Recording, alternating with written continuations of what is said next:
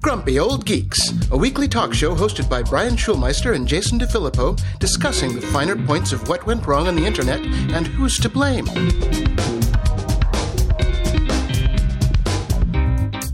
Welcome to Grumpy Old Geeks. I'm Jason DeFilippo. And I'm Brian Schulmeister. Jason, this is episode 492. I went back and did the math. We have done 307 episodes since Trump won the election. Yes, we have. We're mostly a Trump show. I don't know if that would, if you could, you have to put a qualifier on that. Yeah, I suppose we do. Well, with any luck, this is the final show recorded under a Trump administration, but we still got 25 hours to go, so we'll see. Yeah, we're getting there. We're getting there. Soon. Fingers crossed. Let's hopefully we can have the next show title called Armageddon Averted. But, yes, that would be nice. Yes, and we will be taking next episode off, so you can come repatriate your sorry ass back to the United States for just a little while, I guess. Yeah, well, time enough to pack up and get everything together. So thank you for that. I'm impressed that you've decided to take it off, because normally you would be scrambling to find a guest host because no vacations for Jason. Yeah, Jason says, fuck it. Okay. Jason needs a break. Yeah, I would do the show, but, you know, it's too rough to move back across countries and do a show the same next day. So a week off. Yeah, well, after 307 episodes, I would like a breather to like kind of just like and get back to what we were good at, if we were ever good at anything. That is, I guess. Mm-hmm. But yeah, since we don't have an ad next week, and you're going to be traveling, and I have to say that I never really heard of Blue Monday until yesterday, and I have to say it's a thing. I'm aware of the song by New Order.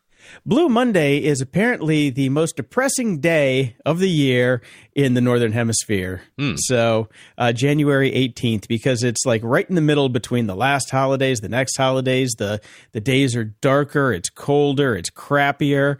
Trump's still here. And I've been talking to a bunch of my friends, and we've all been like just super tired, lethargic, and just like can't move. And then I'm like, oh, those are all the signs of depression.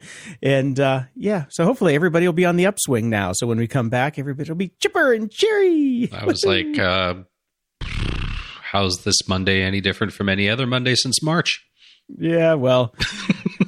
We have things to look forward to, I guess. And it's funny. One of the things we have to look forward to is the transfer of the nuclear football. And I was reading an article this morning in CNN, and they kept talking about Biden's biscuit. And I just thought that was fun to say, so I wanted to bring it up. Good old Biden's biscuit. I like that. And speaking of things to look forward to, my mom actually got her first vaccination shot yesterday. Bastard. I know. It's pretty cool. I mean, here's the deal, though. They opened it up to 65 and older in Orange County.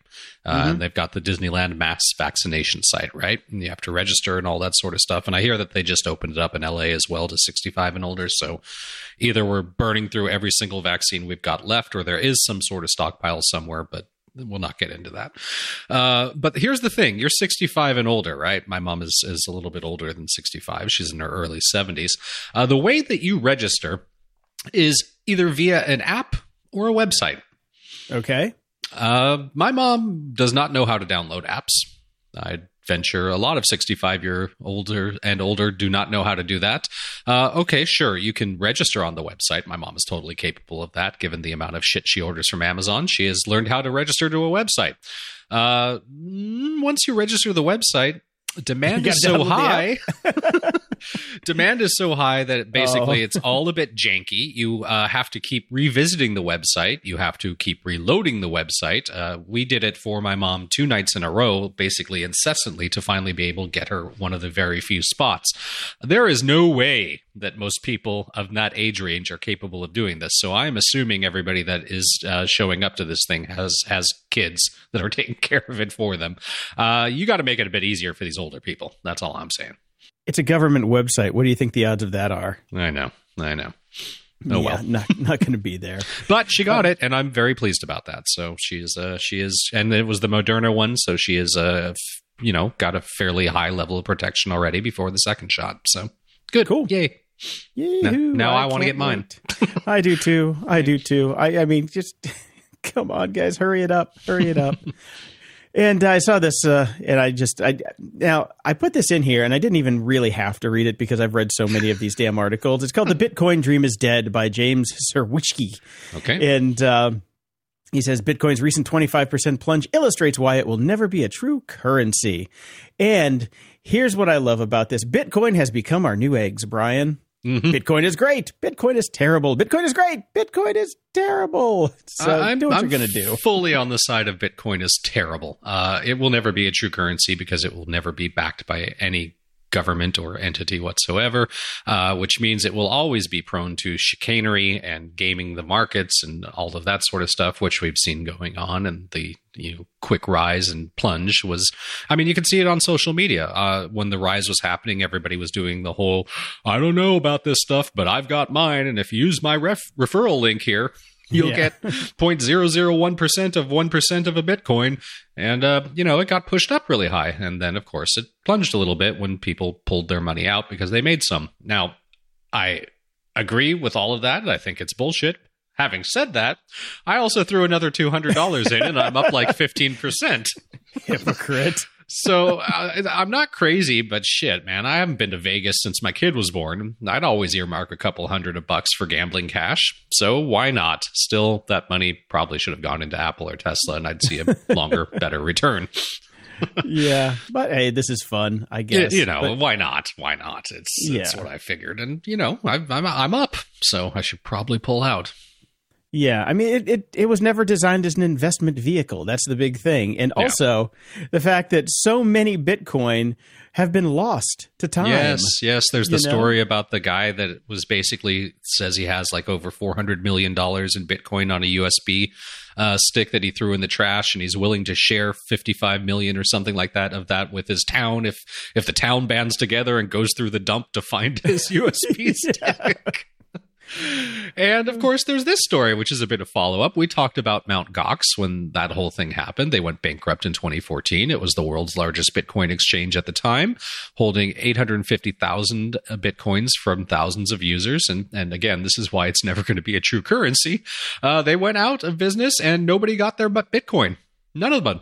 Yep, no I one. Remember. Yep. Creditors may finally be able to get a portion of those Bitcoins back. One of Mt. Gox's largest creditors, CoinLabs, said in an agreement with itself, Mt. Gox's bankruptcy trustee and another group may allow creditors to recover as much as 90% of the remaining Bitcoins, according to Bloomberg.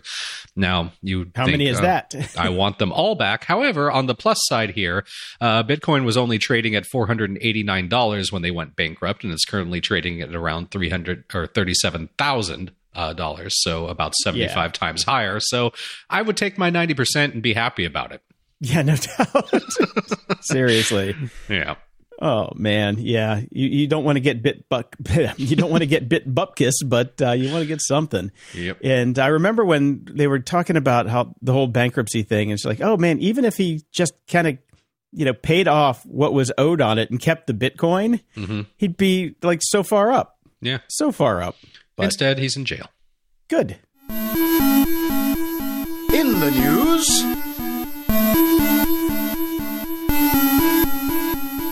Guess who's back? Parler's back. Oh, God. Not really. The articles that are being floated around make it sound as if it's back. They're like, Parler's website is back, but the service is still unavailable. Parler's website is not back. It's a fucking one-pager saying, we're going to try to get this back. It's a coming soon page. It's a coming soon page. That's it. It is not back online in limited form. It has a message from the CEO saying, hello, world, is this thing on? Being cute. We will resolve any challenges before us and plan to welcome all of you back soon. And that's it. Does it have one of the old 1990s gifs of the construction worker guy pickaxing his way through the website? I wish it did. It would be so amazing. Now that would have been clever, but no. Yeah. No. So in an interview over the weekend, he told Fox News he was confident the platform would be back up by the end of the month, which is doubtful because just a couple days ago he told Reuters it could be never because it is complicated. And And per CNN, Parler's domain is currently registered with Epic, with a K, a DNS provider known for offering a safe haven to websites like 8chan and the Daily Stormer in the past. A tweet from Dave Temkin, who is Netflix Vice President of Network and Systems, so he knows a thing or two about this, suggests Russia's DDoS guard is hosting the website. And I would like to make a point of fact here. He doesn't just suggest it, he actually shows his work. Okay. They are hosting his website. So good on that. I for one hope Parler gets back up and running and Russia gets all of the right-wing crazies information. So now I can't. Did we talk about this on last week's episode about the Pirate Bay in Parler? I don't recall. Okay. I don't listen to the episodes. Okay. I mean, well, it was one of those things where we were speaking, but I always forget afterwards. And I could have just had this conversation with myself that we were going to have this conversation on the show because I am probably insane. Peter Sund from the Pirate Bay, he posted an article saying, hey, Parler, you guys are fucking idiots because we were a bunch of kids and nobody to this date has been able to take down the Pirate Bay. It's still online. And we were a bunch of dumbass kids with no funding and we figured it out. Why can't you? Right. I gotta find that article and put it in the show notes.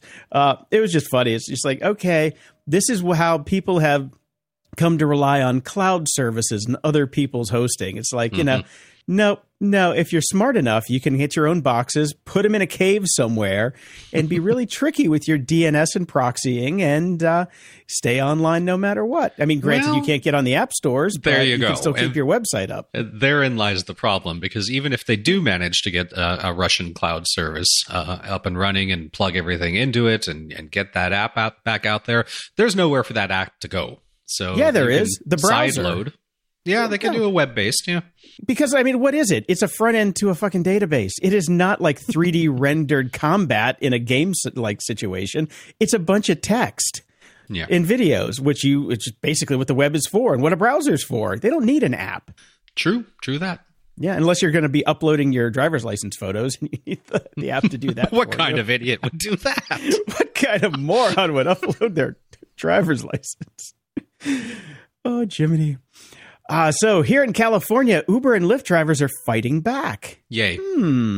They're going after California. They're going to sue to overturn Prop 22. Okay. They're basically saying that it is illegal and unconstitutional. So hold on a second. We passed a proposition, and then Uber and Lyft spent a lot of money to overturn that proposition, and now we're trying to overturn the overturning. Yes, pretty much. Okay. So it's in a nutshell. It's a little more complicated, but yeah, kind of like that. So they're saying that, this is the some of the language in Prop 22 made it almost, unreversible. Right. You have to have this crazy amount of people signing on to get it flipped over. And it was genius how they did it, but that's where the drivers are saying in that genius is where the unconstitutionality lies. Aha. So they're going to be fighting against that and hopefully get it overturned. So good luck to them. But as we know, Uber and Lyft have bigger wallets than you do. Because they keep all the money that you just earned them. What we need is just a whole bunch of these tiny little lawsuits against Uber and Lyft all over the country. And eventually we'll just bankrupt them. Well, they don't make any money, so it should be pretty quick. Yeah. Hopefully. Well, one would think. We've been saying that for a couple of years now. Coming up on 8 years, we've been saying that, yeah. People still keep investing. It's like Bitcoin, I guess. It is. Yeah. In some good space news, Virgin Orbit just launched their first orbital rocket. They got something into space. They've earned the orbit, yeah. They have earned the orbit title, yes. And it's pretty fun because they're doing horizontal launches off of a 747. Which is, always fun. Looks like a big missile, which it actually kind of is, just a big missile.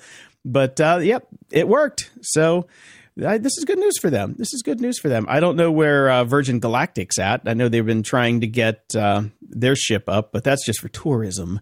Yeah. This is actually, this has payloads and satellites. Yeah, yes, they actually delivered a payload for NASA on this one. So congratulations to them. More shit in space. Just what we need. More shit in space, exactly. And I threw this one in because I thought it was kind of funny and somewhat topical. And because we've talked a lot about what I would consider to be flawed science before. And there's a bit of this in here. So this is from IFL Science, and it's according to a study, this is how to tell if someone's lying to you via text. TLDR, it came from the GOP. Okay. No, I'm just kidding. That's came from Ted Cruz. You know it's a lie.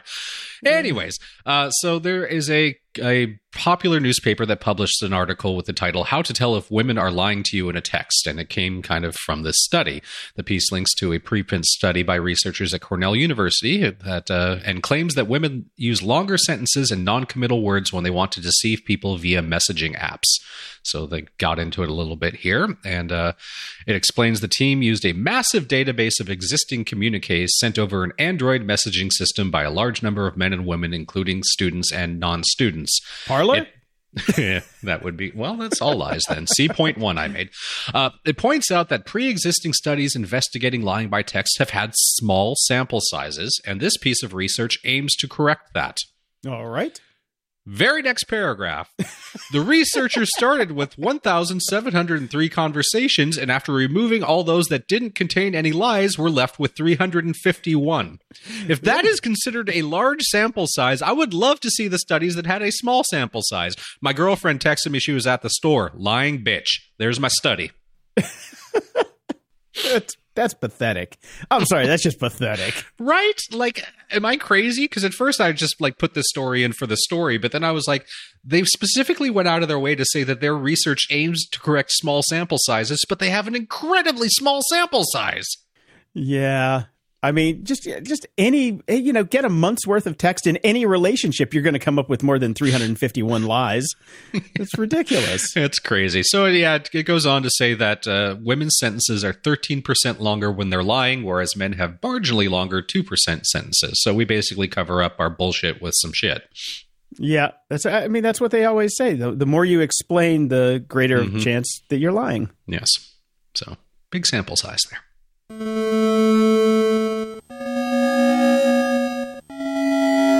Media Candy. So last week you called Media Candy your week in escapism, and I discovered a bit of escapism of my own this week. I realized I have a basement, and I can go sit down there alone and listen to music, which I did, and it was wonderful. Aw, that's nice. Yes, and we did get a new Common Sense with Dan Carlin, as called Garbage In, Garbage Out. I was very shocked to see that pop up on my phone and downloaded it and listened to it basically immediately. And I've got to say, as some other people on our Discord channel have pointed out as well, it's good to see the last 4 years have frazzled him as much as the rest of us. Yeah. Yeah. So, welcome back, Dan. Oh, wait, he's not back. This was just a one-off. Mm-hmm. We'll talk to you again in 5 more years when you have another episode out. And this just, my heart grew 3 times that day when I saw this. Spotify's big bet on podcasts is failing, Citi says. Mm-hmm. Spotify's multi-million-dollar bet on podcasting may not be working out, Citi analysts wrote in a note on Friday to clients. I could have told them that long before, but they don't listen to the show. Actually, yes. So here's the deal. They put in all this money, and now the investors are saying, where's our return? Well, there is no return yet because they have not seen any material positive inflection in app downloads or premium subscriptions, which was the entire point of all that money. So Rogan did not do for Spotify what Howard Stern did for Sirius. Correctamundo. Alrighty. Well, yes, and that's only part of it, though. The Rogan play was to get more people, to bring more people into the Spotify ecosphere. Mm-hmm. The other side of the podcasting thing is, they're generating content now that, they don't really have to pay royalties on. So, yes. it's a one and done. So that's why they always want to, that's why they're big push into podcasting. Hey, look, a bunch of stuff people can listen to instead of listening to music that we don't have to pay anybody for. How awesome is that? Because we're fucking evil. So there you have it. Citi says, nope, not worth it. Sell your stock. Great. Well, I have some more podcasting news, and I personally just love this headline. Apple, the company that basically invented podcasts, have reportedly decided to give this whole podcast thing a try. Well, as we know, that headline is bullshit because they didn't invent podcasts, but they popularized them. They certainly did, and they have been the number one place to go for almost everybody to get their podcasts. But apparently they are testing the waters and talking internally about coming around to a podcast subscription service, which would make sense because they've gone into subscriptions pretty hardcore because they've got news and fitness and cloud storage and TV subscriptions all packaged together or available separately. It's like build your own. And they're kind of going, well, why don't we throw podcasts in as well to this? See previous article. Yes, see previous article. But that's why. There you go. Article. Also, there is worry that they will be dealing with some antitrust headaches if they do this as well, which doesn't make any sense to me because basically everybody goes to Apple for their podcast now anyways. No, not everybody. About 60% at this point. They're getting whittled away on. And the thing is, the thing that killed Spotify on podcasting is their app is so terrible.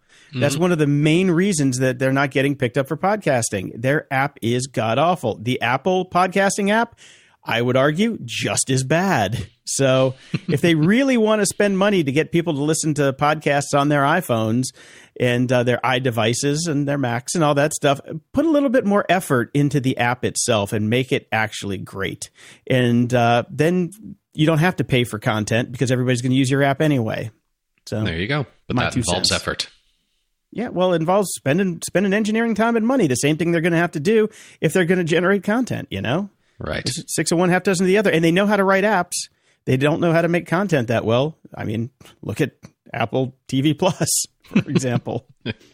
Speaking of pluses, our final non-streaming plus is about to fall. CBS All Access is about to be rebranded as Paramount Plus. All that right. will launch on March 4th, and they are hoping to take away attention from all the other pluses with some originals, including The Offer, a 10-episode scripted miniseries about the making of Francis Ford Coppola's The Godfather, which sounds awful. A new iteration of MTV's Behind the Music, which could be okay. Could be but good, it's MTV, and I don't trust the people that are producing things over there anymore. And a revival of The Game, which I'm not even sure what that is. I was going to say, because The Game for me is the Michael Douglas movie, the fantastic Michael Douglas movie with Sean Penn. Yeah. I love that movie. That is one of the greatest movies of all time. And it's David Fincher, too, so you can't go wrong there. But I don't know what that is, so it is what it is. Plus, there will be more than 30,000 additional episodes and movies from Viacom CBS's various content houses, including BET, Nickelodeon, MTV, and Comedy Central. Hopefully, they will not pull a Discovery Plus and only have some of the episodes. It'd be nice if they did all of them, so we shall see what happens with that. Yeah, I mean, it makes sense to do Paramount Plus because everybody knows Paramount, and CBS is like, whatever, you know. And there's that. And I got a little personal Disney news this week. What will a million distraught Disneyland superfans do now that the annual pass is dead? So during this hiatus, the Disney California parks have been closed, and they've decided to sunset annual passes. They're all done as of Thursday.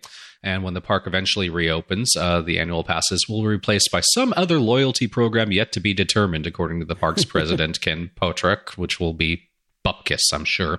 So, yeah, they're estimated over 1 million annual pass holders, and all of a sudden they're not going to be able to go to the park all the time anymore. It was a really interesting article and just sad because this was another part of my youth. I think I had an annual pass every year from like 13 until I went off to college.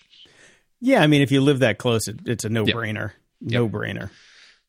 And I found one more TV show for the kid, and I like to throw these in when I find ones that are decent ones. This is called Wild Kratts. It's all about animals. It starts with some actual like science and real learning. Then it goes to an animated thing, which is actually fairly educational for animated. And then it ends up with the real animals again at the end. It's non-offensive, and that's what I look for in a kids program. Okay.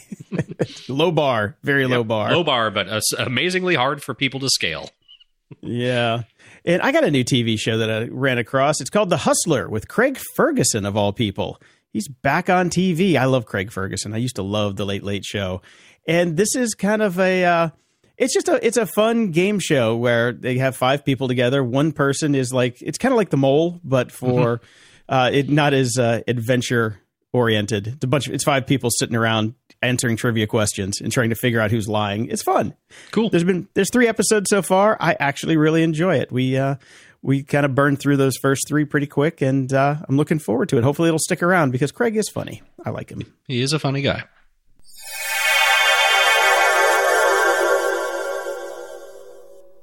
This episode is sponsored by Mood. 420 celebrations come in all shapes and sizes, just like the many ways to enjoy your THC. Mood offers just the right buzz with their federally legal flower, gummies, vapes, and more, helping you find the perfect high. Mood is offering our listeners a free THCA pre-roll and 20% off your first order. Just head over to HelloMood.com and use our exclusive code GOG. Mood's latest introduction, the THCA flower, is a game changer, offering the classic cannabis high with a twist. With 10 high-inducing strains, it's their most potent lineup yet. What's even better is that all Mood products are extracted from hemp, making them federally legal, and are regularly tested to ensure the highest quality. Sourced from small family farms, you're getting a product that's effective and pesticide-free. I tried several of their products, from the uplifting Energized to the mellow Chill, and I must say, each provided a unique, enjoyable high. My favorite? Definitely the Creative strain. It sparked an incredible flow of ideas and got me through my daily projects with ease. Whether you're new to THC or a seasoned aficionado, Mood has something for every vibe. Their in-house experts have tailored different strains to match specific moods, offering a range of products to suit any preference. From delectable gummies to classic flower and convenient pre-rolls, there's a multitude of ways to enjoy Mood's offerings. Celebrate 420 exactly how you want to with Mood. Get 20% off your first order plus a free THCA pre-roll at HelloMood.com with promo code GOG. That's HelloMood.com, code GOG. Are you hungry? I am, which means it's a perfect time to talk about Factor. Why not make your spring a breeze with Factor's delicious, ready-to-eat meals? Picture this. Every meal is fresh, never frozen, crafted by top chefs, and has the dietitian's thumbs up. Plus, they're ready to roll in just 2 minutes. You've got 35 mouth-watering options to choose from each week. Whether you're into calorie-smart, keto, ramping up your protein, or keeping it green with vegan and veggie, Factor's got you covered. And there's more. Each week brings over 60 extras, including breakfast, grab-and-go lunches, snacks, and drinks to keep your energy up and your taste buds happy all day. So, what's the holdup? Dive in today and give your spring the tasty kickstart it deserves. As someone who's lived off microwave meals for most of his life, I can confidently say that Factor's chef-crafted dishes blow anything else I've had out of the water. The chicken stays juicy, the veggies are crisp, and the flavors are absolutely delicious. I'm talking about meals like their artichoke and spinach chicken and the spicy poblano beef bowl. Out of this world. Are you craving a touch of gourmet? Well, check out the meals featuring luxury ingredients like filet mignon, shrimp, truffle butter, broccolini, and asparagus. It's fancy dining without the fuss. And speaking of no fuss, the meals are a total breeze. Forget about prepping, cooking, and cleaning. Just heat up your meal and enjoy the deliciousness. Plus, everything's tailored to fit your life. Customize your weekly meal plan to get exactly what you need, whenever you need it. Need to pause or shift your deliveries? No problem. It's all designed to work around your schedule. Factor is your solution for fast, premium meals without the need for cooking. And Factor is celebrating Earth Day all month long. Look out for the Earth Month Eats badge on the menu for the lowest carbon footprint meals. Head to factormeals.com/grumpy50 and use code grumpy50 to get 50% off your first box plus 20% off your next box. That's code grumpy50 at factormeals.com/grumpy50 to get 50% off your first box plus 20% off your next box while your subscription is active. Everyone needs a world-class VPN. Grumpy Old Geeks recommends private internet access to protect your online privacy and identity. Private internet access never keeps any records of their users' online activities, so you can be assured that you have complete privacy and nobody knows what you're doing online. No matter your technical skills, private internet access is one of the easiest VPN apps out there. All it takes to connect is just one click or tap, and your data will be encrypted instantly. With just one private internet access VPN subscription, you can connect up to 10 devices at the same time. Go to GOG.show/VPN and sign up today. For a limited time only, you can get our favorite VPN for just $2.69 a month when you sign up for 2 years. GOG.show/VPN. That's GOG.show/VPN. Ups and doodads. Brian, it's a brave new world. Okay. I had to use Brave. I tried it. It's working. Vivaldi was giving me so many problems now. Yeah, I saw you posting about all those in our Discord, and I have none of them. So yeah, whenever I create a new window, there's no keyboard focus in the actual location bar, which is what is kind of, I don't know, expected. After the 10th time where I, hit Command New and start typing in a URL and it's not there, and I'm like, what? Why isn't this working? Oh, no focus. And then the video problem keeps hitting me over and over again on all my devices. So see, and this is why Parler can't be on a web-based app. So I just said, screw it. Let's give this a shot. Because the one thing I also forgot is, I don't know how I forgot this, on iOS now, you can set a default browser. Dope. Yeah. And the Brave browser works great. Everything syncs. And it's faster. It uses almost no CPU on the desktop. I mean, right now we're doing this over Squadcast. I've got 3 tabs open, and Brave's clocking in at about 30%. And Vivaldi, when we would do these, would clock in at about 75 to 80 on mine. So there's definitely a lot less CPU churn. That problem is gone with the crypto mining in the background that they lied about and shit like that. That's done. Yeah, there's that. I turned off everything and then just created my little sync circle, and it seems to work fine. Everything works as expected, which is all I care about anymore. And I know people are still saying that the new Edge browser is the best one out there. Mm-hmm. And I'm like, okay, so who wants my data? Does Brave get my data, or does Microsoft get my data, or does Google get my data? Who the fuck gets my data? I don't care. This is working right now. I'm going to give Edge a shot just to, see how it works across all the different devices. But for now, Brave wins. It is a brave new world. Sorry. Yeah. Stick with what works, man. If Vivaldi still works for you, don't switch. But if you start to run into crazy issues like I was having, then it's this is a good alternative. Everything works and it's fast. Cool. So, and we covered this for a long time. Fitbit has finally joined Google officially. The EU gave their blessing, and blah blah blah blah blah blah blah. And Fitbit CEOs had a huge sigh of relief. Yes. We're getting our money and we don't have to pivot. Yes. Fitbit CEOs everywhere cried out in orgasmic joy. And of course, because why not? Here comes the naysayers. This is over at Business Insider. Privacy and antitrust experts described Google's $2.1 billion Fitbit deal as sinister. Ooh. It's crazy. This has been allowed to happen, they say. Oh, and Dr. Christina Kafara, an expert in antitrust law, told the Insider, Fitbit lets you track vital signs and other intimate aspects of your health. That is invaluable data. No, it has a value on it. That's why they paid $2.1 billion for it. Let me explain to you what invaluable means. And then she goes on to say it's incredibly sinister. And then Ray Walsh, a digital privacy expert at ProPrivacy, agreed Google was in a strong position to use data for many purposes besides advertising. He says, although Google has promised to keep Fitbit users' data in a silo that is completely separate from the data it uses for advertising, it seems plausible that Google will still attempt to exploit the health and location data acquired from the devices. Of course they're going to attempt to exploit the health and location data acquired from the devices because they paid $2.1 billion for it. This weekend, duh. Yes. I mean, none of this is surprising. It's actually a good move for Google. Yeah. Fitbit gets to stick around, even though this closed right as I got rid of my Fitbit. And that was just a coincidence. I didn't even care that Google was taking it. Who cares? My Nest still works after they bought them. Whatever. There you go. This one, this has been making the rounds. This is over at the SF Gate. I tested the dumbest PPE of all time, the rich guy COVID helmet. No. It's called the Microclimate Air, and you do look like a total douche when you wear it. The only acceptable wear of this would be cosplaying. That's it.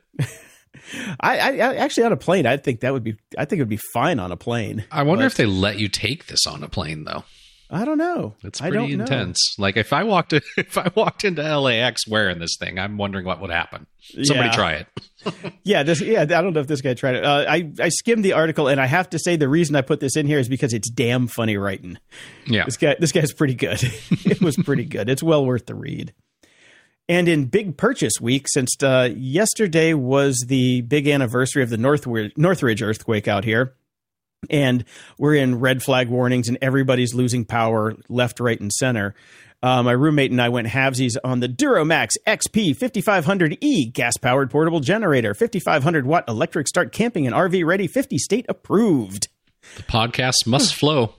Yeah, I mean, I do have my APC UPS backups out here, but still, the reason we actually got this is we have, an exorbitant amount of value in our refrigerator with Enbrel, because she has to take that for her RA. Right. And if the refrigerator goes out, that's like, tens of thousands of dollars worth of drugs that could go bad. So It's like, okay, let's spend a couple $100 on a generator. That seems very smart to do. So. Cool. Very good purchase. Yeah, very heavy, too. I can't get it out of the box by myself. It weighs 120 pounds, and I already pulled my shoulder and back out the other day just getting it into the backyard. So hurry home, Brian, and get out of quarantine so you can come help me move this damn thing. Okay, I'm on it. I've been doing a lot of my weightlifting since I bought my stuff. So I can help you with that.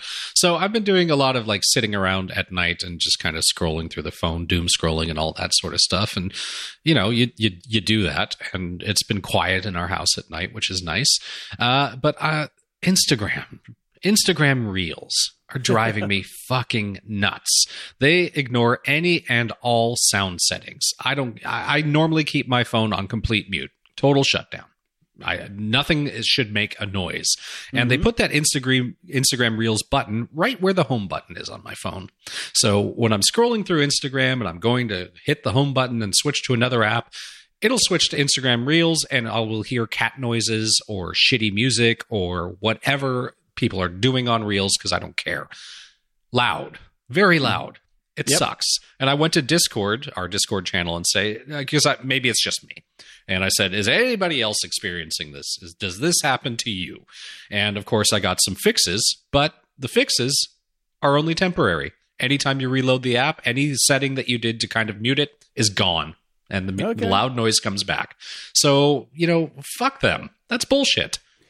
Yeah. Well, it's Instagram. It's also Facebook. As we know, Facebook settings never stick. Like, how did that get through Apple's quality control stuff? Because the fact that the app ignores your phone's Uber settings, your God settings, that shouldn't be allowed to happen. That's true. I was going to say Apple's not in, they're not in the quality assurance business, but if it overrides the actual hardware setting. Exactly. That's what it does. Bad. Yeah. That's fucked up. That is fucked up. Instagram has become utterly useless. I get 3 pictures from friends after like 7 hours, and then it's just the recommended stuff. And I know that I've got more photos from friends than that. Yep. Because everybody tells me, hey, can you go like my photo? And I get there and I'm like, it's not here. They're like, yeah, it is. And then I go to their page and it's there. But when I go to my stream, it's not. So it's becoming exactly more what and more Facebook useless. is. Yeah, exactly. Mm-hmm. So I'm like, okay, why bother anymore? Might as well go post my pictures on Parler. Nobody's going to see them. Or everybody does when it gets put up in a... gets hacked, yeah. And speaking of Instagram, I got an ad for this course from Skillshare this morning because I'm a Skillshare subscriber, and they send me, hey, check out this course emails every day, even though I've turned that off too. Speaking of somebody who can't remember a fucking setting, this is Capture Instagram-worthy portraits. Level up your portraits with this fun step-by-step class from YouTube star and photographer Jessica Kobisi. Now, I would like to say that a class to make an Instagram-worthy portrait? A picture of a turd is an Instagram-worthy portrait. You're not really calling the bar high here. You got to light that turd, Jason. I know. I mean, come on. It's like, Guggenheim-worthy portrait? Sure. Getty-worthy portrait? Sure. Instagram-worthy portrait? Wow. Yeah, okay. We're really devolving here for our artistic skills, is all I got to say. Right. And I did find something that I thought would make a good gift for people. This is one of the rare occasions if I actually saw a friend's actual post on Facebook and it was actually something that I thought was interesting. And I follow the link to it. And it's from a site called My Photo Bags. Not the greatest name, but basically it's you can get jigsaw puzzles, and who isn't doing jigsaw puzzles for the past year? Everybody is, but it's kind of a cool gift anyways. Jigsaw puzzles from various different magazines, newspapers, etc., from any date. So you could do basically the idea here being I get your birth date, and that's a gift for you. The New York Times page from your birthday, and it's as a jigsaw puzzle. Pretty cool. I just thought it was a neat idea. Yeah, except it doesn't load for me. Damn. Oh well. None for me. None for me. Again, Parler cannot switch to an app-based version. At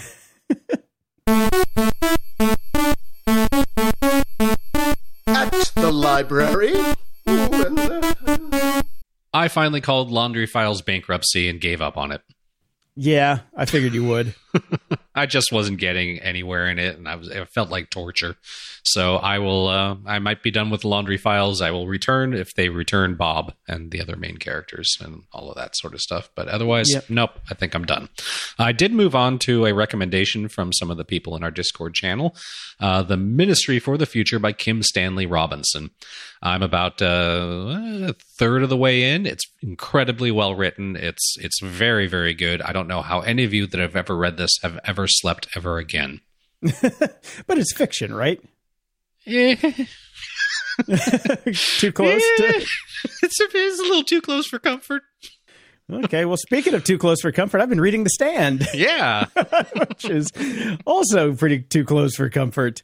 I'm into book 2 now. So people are coming together at this point in the book. This thing is just I had to stop because I can't. I've been making the mistake of listening to it before I go to bed at night. Oh, not a good idea. Bad idea. Really fucking bad idea. So wondering why I'm like my CBD Fields subscription has been getting renewed a little bit more than before because I have to like take a big hit every morning just to stay on track. Very well written, liking it a lot. I don't think I'm going to go watch the TV series when I'm done with it though, because why?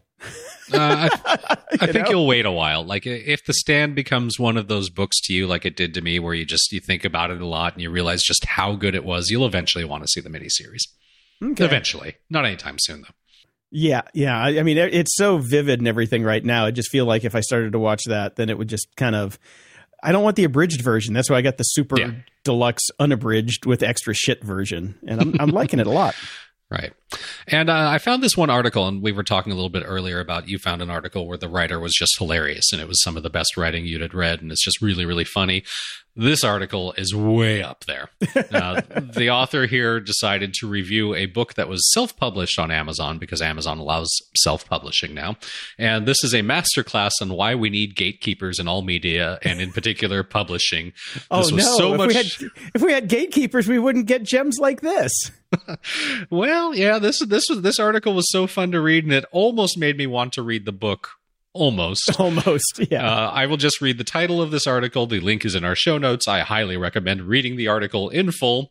My Antifa Lover is one of the worst romance novels I've ever read, but it does manage one stunning feat, and I will let you discover what that stunning feat is on your own. Yes, it's a pretty good article. But yeah, man, if we had gatekeepers, well, this podcast wouldn't be here. That's true too.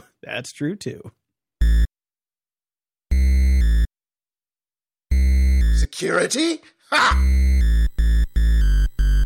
We're joined again this week by Dave Bittner. Dave is the host of the Cyberwire podcast. Dave is also the co-host of the social engineering podcast Hacking Humans with Joe Kerrigan, as well as the co-host of Caveat with COVID-free Ben Yellen, who will be joining us today. Hi, Ben. How are you guys? I heard you had the plague. I got the plague. I was in the hospital for 3 days. Oof. Which was rough. But now I'm like probably immune for a few months, so I can go crazy. I can do podcasts in person if I wanted to.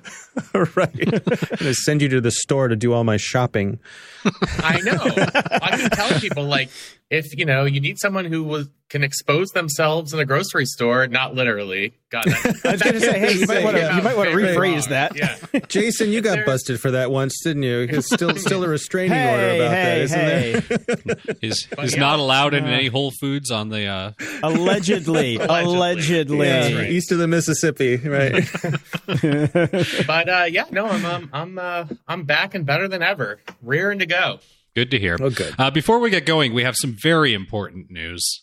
There's nothing more important that we could possibly talk about as we follow the travails of Dave and his inability to unplug his time machine when updating his system. He lost something very important to himself and was even discussing potentially going to Sweden to get it. I'm here to tell you, Dave, and I know you know already because I saw your Twitter feed, The Muppet Show is coming to Disney Plus in February, all 5 seasons. Yes. Dave. I am very excited about this. Ben, I know you're a Muppet fan too. I am.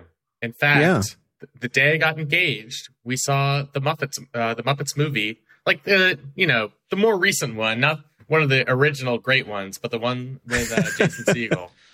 Oh, okay. The mediocre one that we get as old people. Yes. I mean, I don't know if we've ever mentioned this, and I don't remember if you were involved in this yet, Jason, or if you had already left the company, but I was working for a company a long time ago, and we did build one of the very first iterations of the Muppet website. Really? Ooh. Yes. Oh, no. I left when we were working on Barbie. Ah, yes. Well, it was later than that. So I was one of the lead programmers on the original Muppet website. That is Wow. amazing. That's Very fun. cool.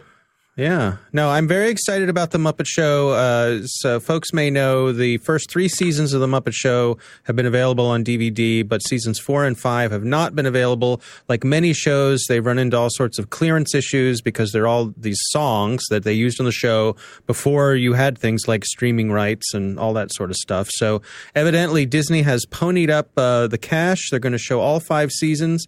Word on the street is that they've found some really good quality copies of these shows. These were shot on video, not film, so there's only so much they can do with them. But I'm excited. A lot of these shows I have not seen in a long time. And to me, The Muppet Show is really the pinnacle of it's the Muppets at their peak abilities. All right. Well, we will pencil you out for any shows post February 19th for at least a couple of weeks. Yeah. That's right. Yep. Yes. Yeah. All right. So shall we get to the question at hand for Mr. Ben Yellen? Since we got Ben Yellen on the horn, might as well. Let's do it. That's right. So, I'm ready for you guys. a listener wrote in last week and asked us a question, and we kindly said none of us happen to be constitutional lawyers, but we happen to know somebody who is. All right. So No pressure, right? here it is. Holly wrote in and said, would you guys kindly have a segment on the show regarding the First and Fifth Amendments? They kind of go together like peas and carrots. What types of speech are protected by the First Amendment and what is not? How is this related to private-owned platforms, even if those platforms like big tech are viewed as a monopoly? How those things not protected by the First Amendment are often covered in a company's TOS. As an IT professional and not a lawyer, I'm exhausted just listening to these people, and I know you guys are friends with more than a few lawyers. Maybe we can make pamphlets or an instructional PowerPoint. More on PowerPoints later. Much appreciated. Love the show. All right, where do I even begin? So, first of all, these are great questions. I should note that the First Amendment begins with Congress shall make no law abridging freedom of speech, freedom of religion, etc. What that means is it's a right that protects you against government action, not against private action. Uh-huh. And I know this because there was always some smart kid in 8th grade civics class, when the teacher says something and the kid starts talking back and the teacher says, you can't say that. And the kid says, it's my First Amendment right. And the teacher says, fuck you. No, it's not. Right. What school did You you had go a to? you had a rough teacher. He was pretty rough, but that might mean have been streets. a paraphrase. Yeah, but not that much of a paraphrase. So that's the first thing you should know is that it is a right against government action. It protects you from being criminally prosecuted for your speech. So there are some restrictions on speech that are generally acceptable under the First Amendment. Things like time, place, and manner restrictions. I can't go to Dave's house as much as I'd want to with a bullhorn and scream at him at 3 a.m. That probably violates some sort of local ordinance. And courts have said that's fine because it has nothing to do with the content of the speech. No matter what I said into that bullhorn, it's illegal because I'm, breaching the peace. What the Supreme Court really disfavors are any sort of content-based restrictions on speech. Basically, anything where they're restricting somebody from saying something based on the content of what they're saying. Very rarely will they allow content-based restrictions on speech. Basically, any content-based restriction is subject to what we call strict scrutiny, meaning the government has to have a damn good reason to do it. Is this where the proverbial you can't yell fire in a crowded theater comes in? So, great question. Dave and I you have teed talked him about up. this. You teed him up, Brian. You teed him up. That is a slow one over the plate for Ben. Go ahead, Ben. Take a swing, It really my friend. is. I'm going to swing for the fences here. So everyone always mentions that as, well, you can't say anything dangerous because it would be like yelling fire in a crowded theater. So a couple of things about that. First, I should note that the quote says the Constitution wouldn't protect you from falsely yelling fire in a crowded theater. People always forget about that part. Second, that was in a decision called Schenck v. United States during World War I that's been largely disfavored. The justice who wrote the opinion, Oliver Wendell Holmes, reversed himself and said in subsequent rulings that he disavowed his previous desire to restrict First Amendment rights. And that case was about political protesters during World War I. And so that line was used to justify restrictions, speech restrictions on political protesters during World War I, and was largely disfavored. And Justice Holmes himself in later decisions said that it's more valuable to protect the market of ideas. So I think that line is invoked too frequently. It does not carry the force of law. It's from a decision that is not, among most constitutional lawyers, is not looked fondly upon in history. Now, would I go yelling fire in a crowded theater? Probably not. It's both the morally wrong thing to do, but to me, it's not entirely clear, depending on the circumstances, whether it would actually be illegal to yell fire in a crowded theater. Well, I mean, it's great that you wouldn't do it morally, but as we have discovered with the internet, that there are quite an awful lot of people that don't really give a shit about morality. No, there's not. I mean, whoever Q is obviously doesn't give a shit about morality because, he's caused millions of people to believe in a vast global conspiracy. And people have, committed violent actions on the basis of that belief. So, yeah, there certainly is a moral side to restricting speech.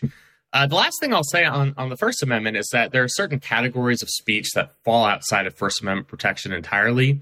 So things like false advertising, certain obscenities, certain types of pornography, speech that, quote, incites imminent lawless action, and I'll talk about that a little more in a bit. Those are things that don't have any First Amendment protection at all. Okay. So in terms of the internet, can the government restrict what you post on the internet? If it falls outside those areas of First Amendment protection, then absolutely. So that's why the government can prosecute you for possession of child pornography, for example.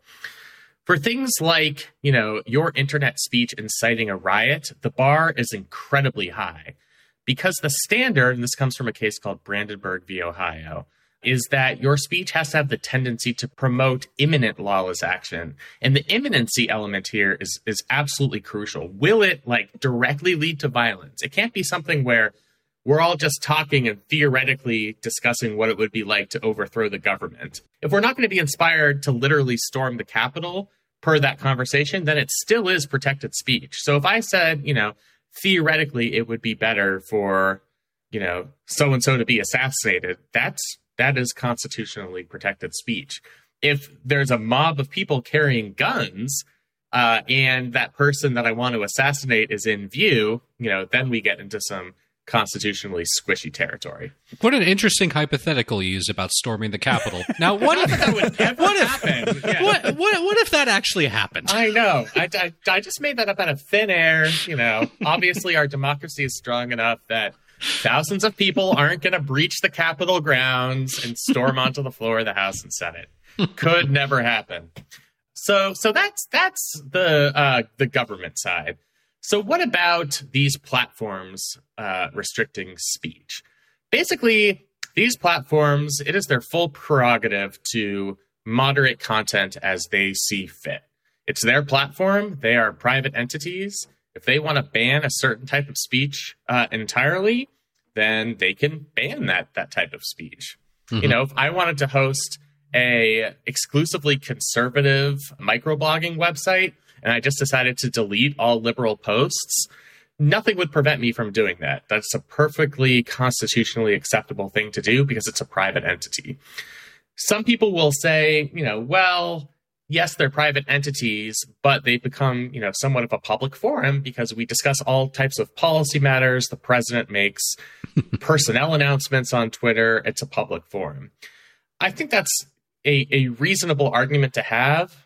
I don't think, in terms of the constitutional precedent, that it's ever likely that a court would hold Twitter or Facebook to be the type of public forum where the government could regulate speech.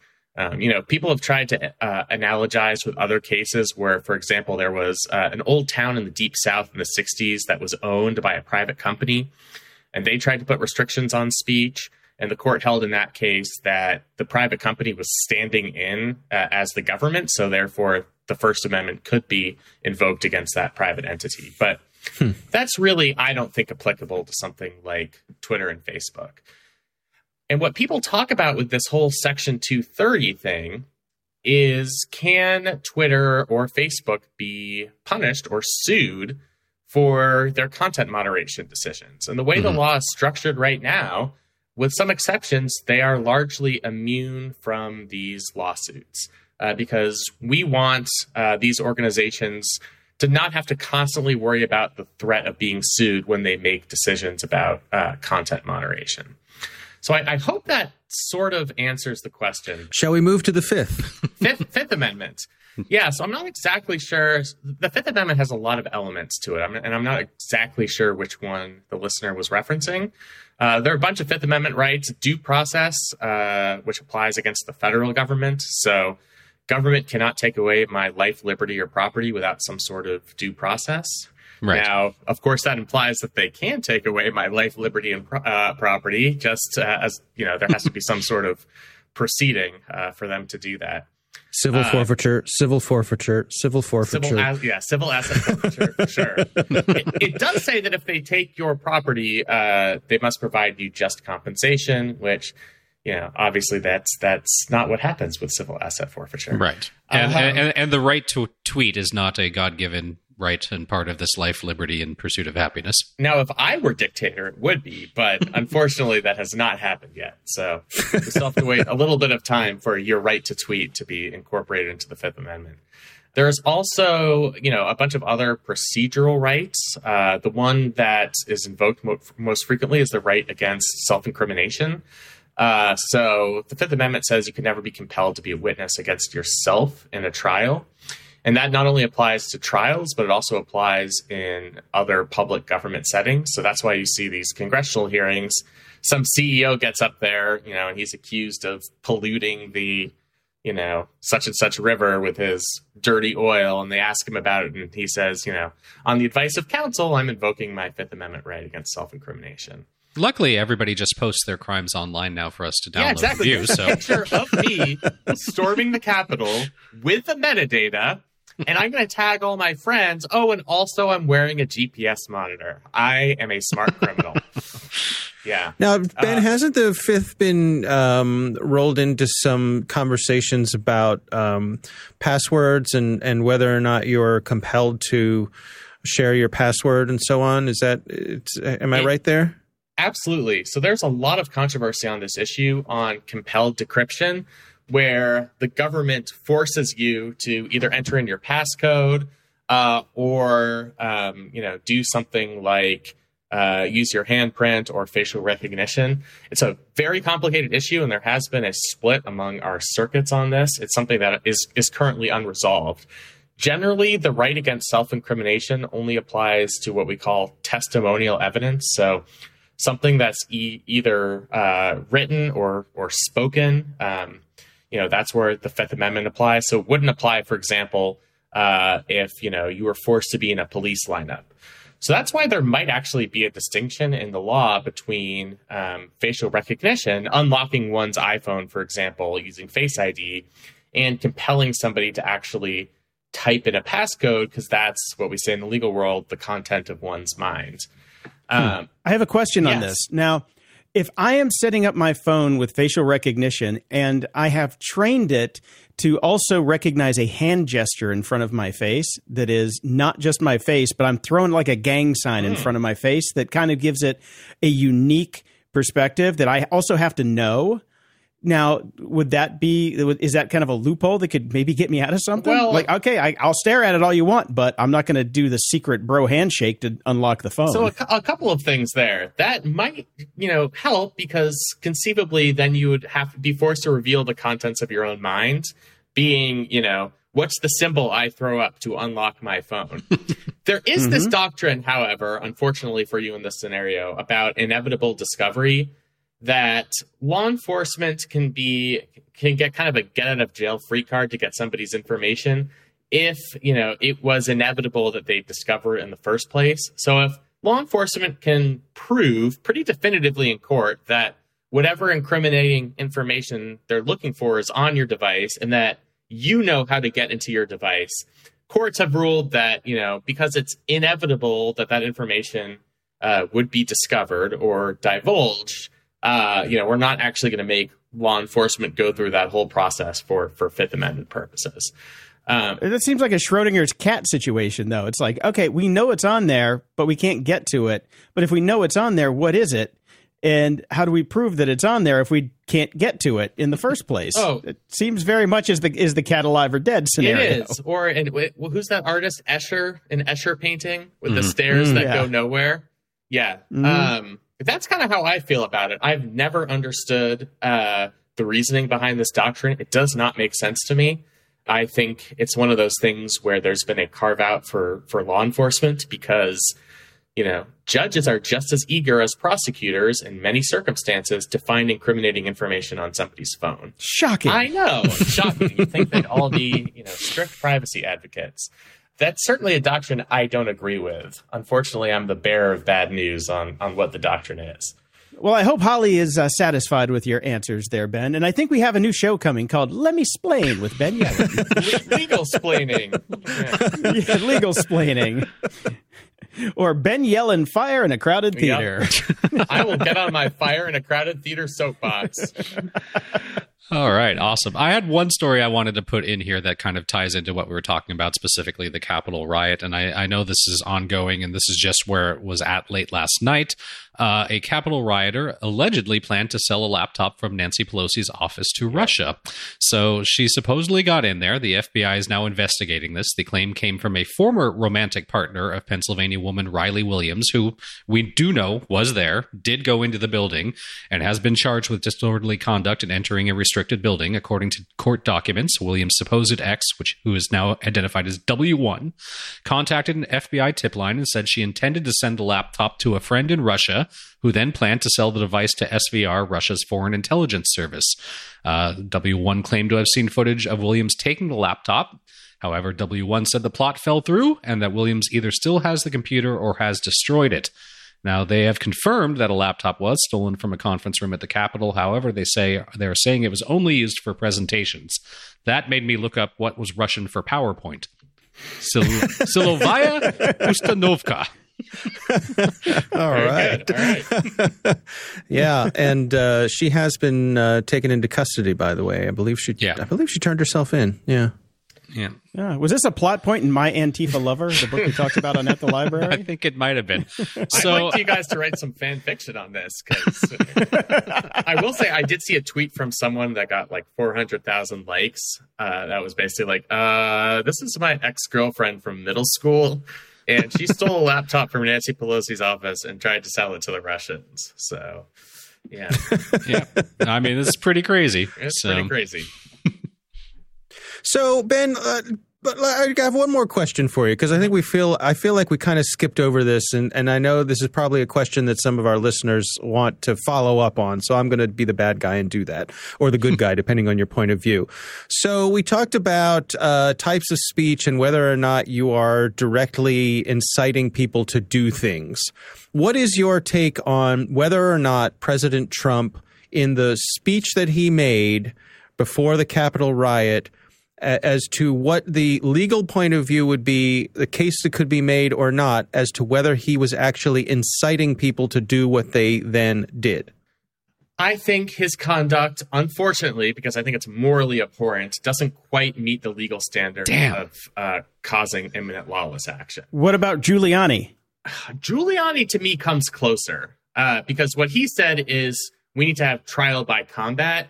If that's not an explicit call to violence, I don't know what is. Now, the problem is that it was still largely theoretical, and neither Trump nor Giuliani, were in the Capitol standing next to people with guns, right?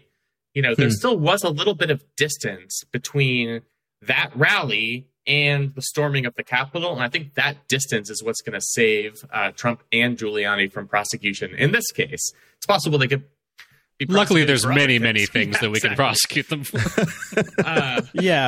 But even though Trump said, we're going to walk to the Capitol, I'm going to walk with you, bridging that distance gap, kind of saying, yeah, we're here right now, but let's go. We're going to take a walk, guys. Yeah. So what I always go back to is what Michael Cohen, Trump's former fixer, said at a hearing a couple of years ago, that Trump is basically a mob guy. I mean, he's lived his life basically as somebody who's part of the mafia, and he knows how to use language, that comes just short of the line of meeting some sort of legal standard. Right. So you'll notice that Republicans in the House of Representatives during the impeachment debate kept referencing the fact that he said, we're going to go to the Capitol peacefully, which is a total wink and nod to his supporters who are, if not literally carrying pitchforks, are certainly figuratively carrying pitchforks. Mm-hmm. And it's coming in the context of telling them for 2 months that this election has been stolen, there was fraud, we're about to affirm the results of an election that wasn't fair. So, in that context, of course, you can understand it in the real world why people were inspired to commit violent acts. I mean, if you legitimately thought that your government was going to be overthrown by someone who was, fraudulently elected president, you might resort to violence. And so, the fact that he propagated that lie certainly makes him morally culpable. And I know that's not what people want to hear because they want to see him behind bars. I just think because there is that separation between when the speech happened and, the fact that there was at least an opportunity for cooler heads to prevail while this throng of individuals walked towards the United States Capitol. I think that probably releases Trump from criminal liability on that question. All right. That's what I was looking for. Disappointed. We'll get him on something. Maybe not. And when we do, we'll have Ben Yellen back on to tell us why. Explain us why. That's right. I will read that criminal complaint 10 times, as soon as it's released, just out of Schadenfreude. And by the way, might I just add that if this is the sort of conversation you enjoy, you should check out Caveat, the show co-hosted by me and Ben Yellen, we're part of the Cyberwire network. Yes. This is what we do every week. Yeah, absolutely. It's more of a PG version of this podcast. So. We bring out the worst in everyone. You cool. Sure do. So yeah, I'm not allowed to throw F-bombs on that podcast, which is why I love coming on your podcast. Okay, gentlemen. Until the next insurrection. Yeah, exactly. Always good chatting with you guys. Feedback loop. Over at Patreon, we've got Vernon MCC, Manuel, and Rafal. And over at PayPal, we've got Linda, Natalie, Andrew, Logan, Michael, Raj, Nathaniel, Michelle, John, Andrew, and Al. Unless that's AI and it's spelled wrong. I can't tell. It's ML, machine learning. It's ML, yeah. we got a PayPal donation that doesn't exist from AI. Oh, thanks you all so much. Over at Twitter, DST writes in, not something you see every day, and this is from Ars Technica. Samsung's top executive gets 30 months in prison for bribery. It's back to jail for Samsung's leader Lee Jae-yong, also aka J.Y. Lee. So this is a pretty crazy story. I don't think I knew too much about this. It's been a legal battle for something called Choigate, a major 2016 South Korean political scandal that led to South Korean President Park Geun-hye being impeached and removed from office. It's named after the president's top aide, Choi Soon-sil, a member of a shamanistic cult that was found to be masterminding South Korean government policy via her influence over the president. We covered this when it first broke back in 2016, but I guess we missed the whole shamanistic cult like crazy chick. Yeah. Yeah. Pretty crazy story. But good. Justice is being served. I will go search out the podcast that's all about that. Yes. I'm sure there has to be one right now. Of course. Inmod6502 writes in another reason to keep looking for an alternative. And this is Goodreads plans to retire API access, disables existing API keys. If a book falls in a forest, does anybody hear it? Yeah. It's Goodreads. Who cares? Yes. News that surprises nobody. They quietly announced the depreciation of their public APIs. By quietly, they basically just shut them off immediately without warning. Yes, but not many people noticed. Yes, and it's deprecation, not depreciation. Oh, sorry, deprecation. I made that mistake to a lot of computer science kids, and they would always mock me. So I'm not mocking you. I'm just informing you so we don't get the emails. So keep the emails at home. Mockery is the sincerest form of informing. Yes. And Stricky sent a link over to TikTok, thus causing me to actually look at a TikTok video for the very first time ever. Clever. Funny. Yeah, it was the Animaniacs one. If you the Animaniacs about the Capitol riot, yeah. Yes, and disgruntled Cincy sports fan writes in, never understood why everyone uses Venmo set to public. Not even sure why the public stream exists. So we can all see that Mary paid Lisa for this month's share of rent. Yippee! Agreed. And Craig writes in, as the podcast has taught me, if it's locked into an app like Spotify, Audible, or SiriusXM streaming platform, it's not a podcast. And this is a press release from SiriusXM, who are saying they are the new destination for original, exclusive, and popular podcasts. No, you're fucking not. You added a bunch of radio programs. That's what you do. Yes, and if it's exclusive, it's not a podcast. Yes, so it's just a whole bunch of crap. And actually, this was a very good reminder that I need to be to ensure that I go and cancel my auto renew on Sirius. So thank you for that. Yeah, definitely. Serious. Man, they're just too much money. Yep. And over at GOG.show, we got Bearded and Balding, who says, guys, I love the podcast along with the Smashing Security, Hacking Humans, and the Tech Guy podcasts. It's all very entertaining. I realized in a recent episode that you are SW fans. That would be Star Wars. I would like to send you a picture of the 4 Phantom Menace pictures I finally got framed after 20 years. I've sent the image over, blah, blah, blah. We got the image. Hope you like them. Just don't make it public or tell Disney. Well, we just made it public, but we're not going to share the photos. Did you get a chance to look at them? I did not, because by the time I clicked on the link, they had been removed. Oh, okay. Well, too late. They're very cool. They were very cool. That's nice. Yeah, so thanks for sending those in, Colin. I'm sorry, you. Bearded and Balding. And Armchair Rambo writes in, I'm going to try to get through this parsing here. Hey guys, I don't remember how much for a biz shout out, but sent you $10 PayPal. Thanks for talking about Brave Browser. I'm using it and observing carefully. Keep it up and this could turn into something beautiful. My biz I'm trying to pimp is Rocket Surgery Studio in, I'm assuming that's Minneapolis. Yes. I have a basement studio. You guys aren't invited either. You work on site and remote now. Used to go to Harvard, you go to online school now. Your opinions are among the few a person can take at face value. Now that's valuable. P.S. You're allowed to be wrong. Love it when you backpedal and tell a story of pure fuckery, cautionary tales from the laboratory. Thanks, Rambo. Okay. All right. Well, we will have a link to his Rocket Surgery Studio is in the show notes. Yes, it is. Vincent writes in, oh my God, Vincent. Jiminy Jeepers. Okay, we got a few links from Vincent here. WhatsApp clarifies Facebook data sharing as users flock to rival Signal. Okay. Oh man, I have a link somewhere that I have to put in here about how Signal is basically a tool of the CIA. Really good. Okay. I gotta make a note of that. You guys can go read that on your own, but it's like, wow. I found this from an actual source that I kind of trust. Who's like, yeah, this guy did all the research and found out it was that Signal was actually funded by a spinoff of the CIA. All right. Tinfoil hat time.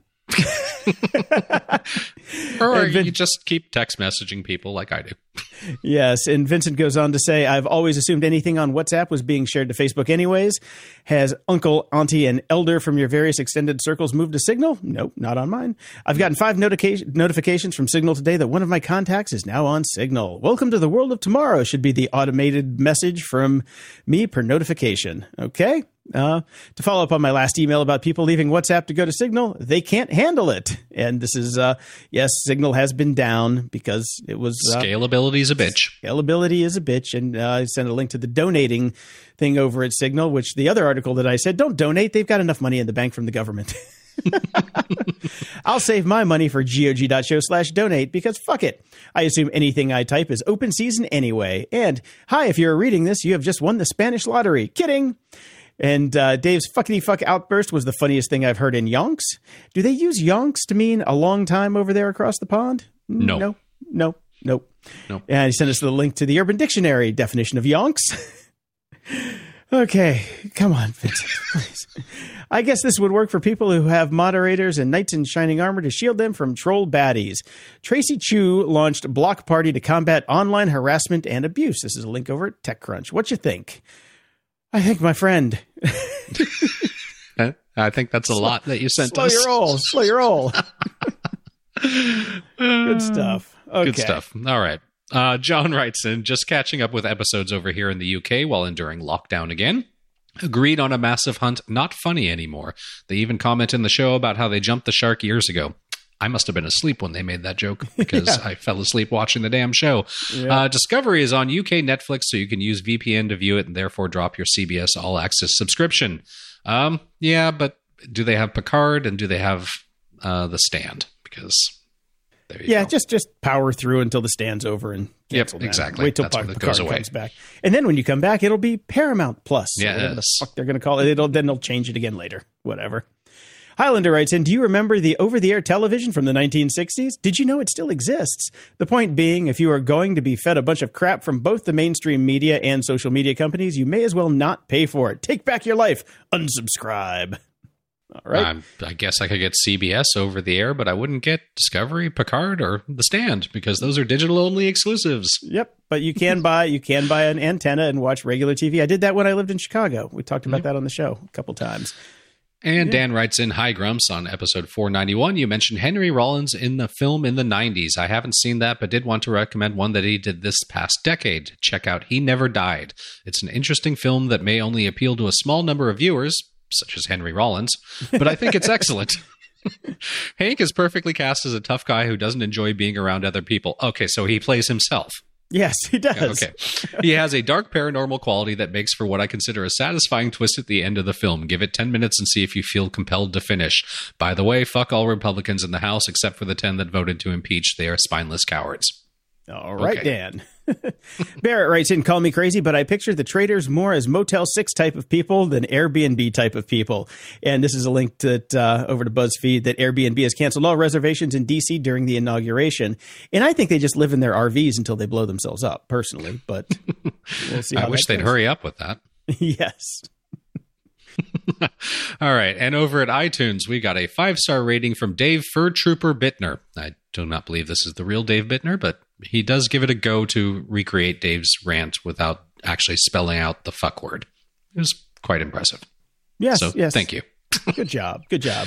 If you want your question or comment read on the show, head over to gog.show/contact and send us your feedback or questions that we can read on the air. And if you're so inclined, please head over to gog.show/review and toss us a 5-star and snarky review. We're still, come on, guys. A few more reviews. Let's go. Come on. It's New Year. Get on it. Yep. Closing shout outs. Well, I don't know what to say about this one. I like this headline, though. Phil Spector transformed pop music and destroyed lives.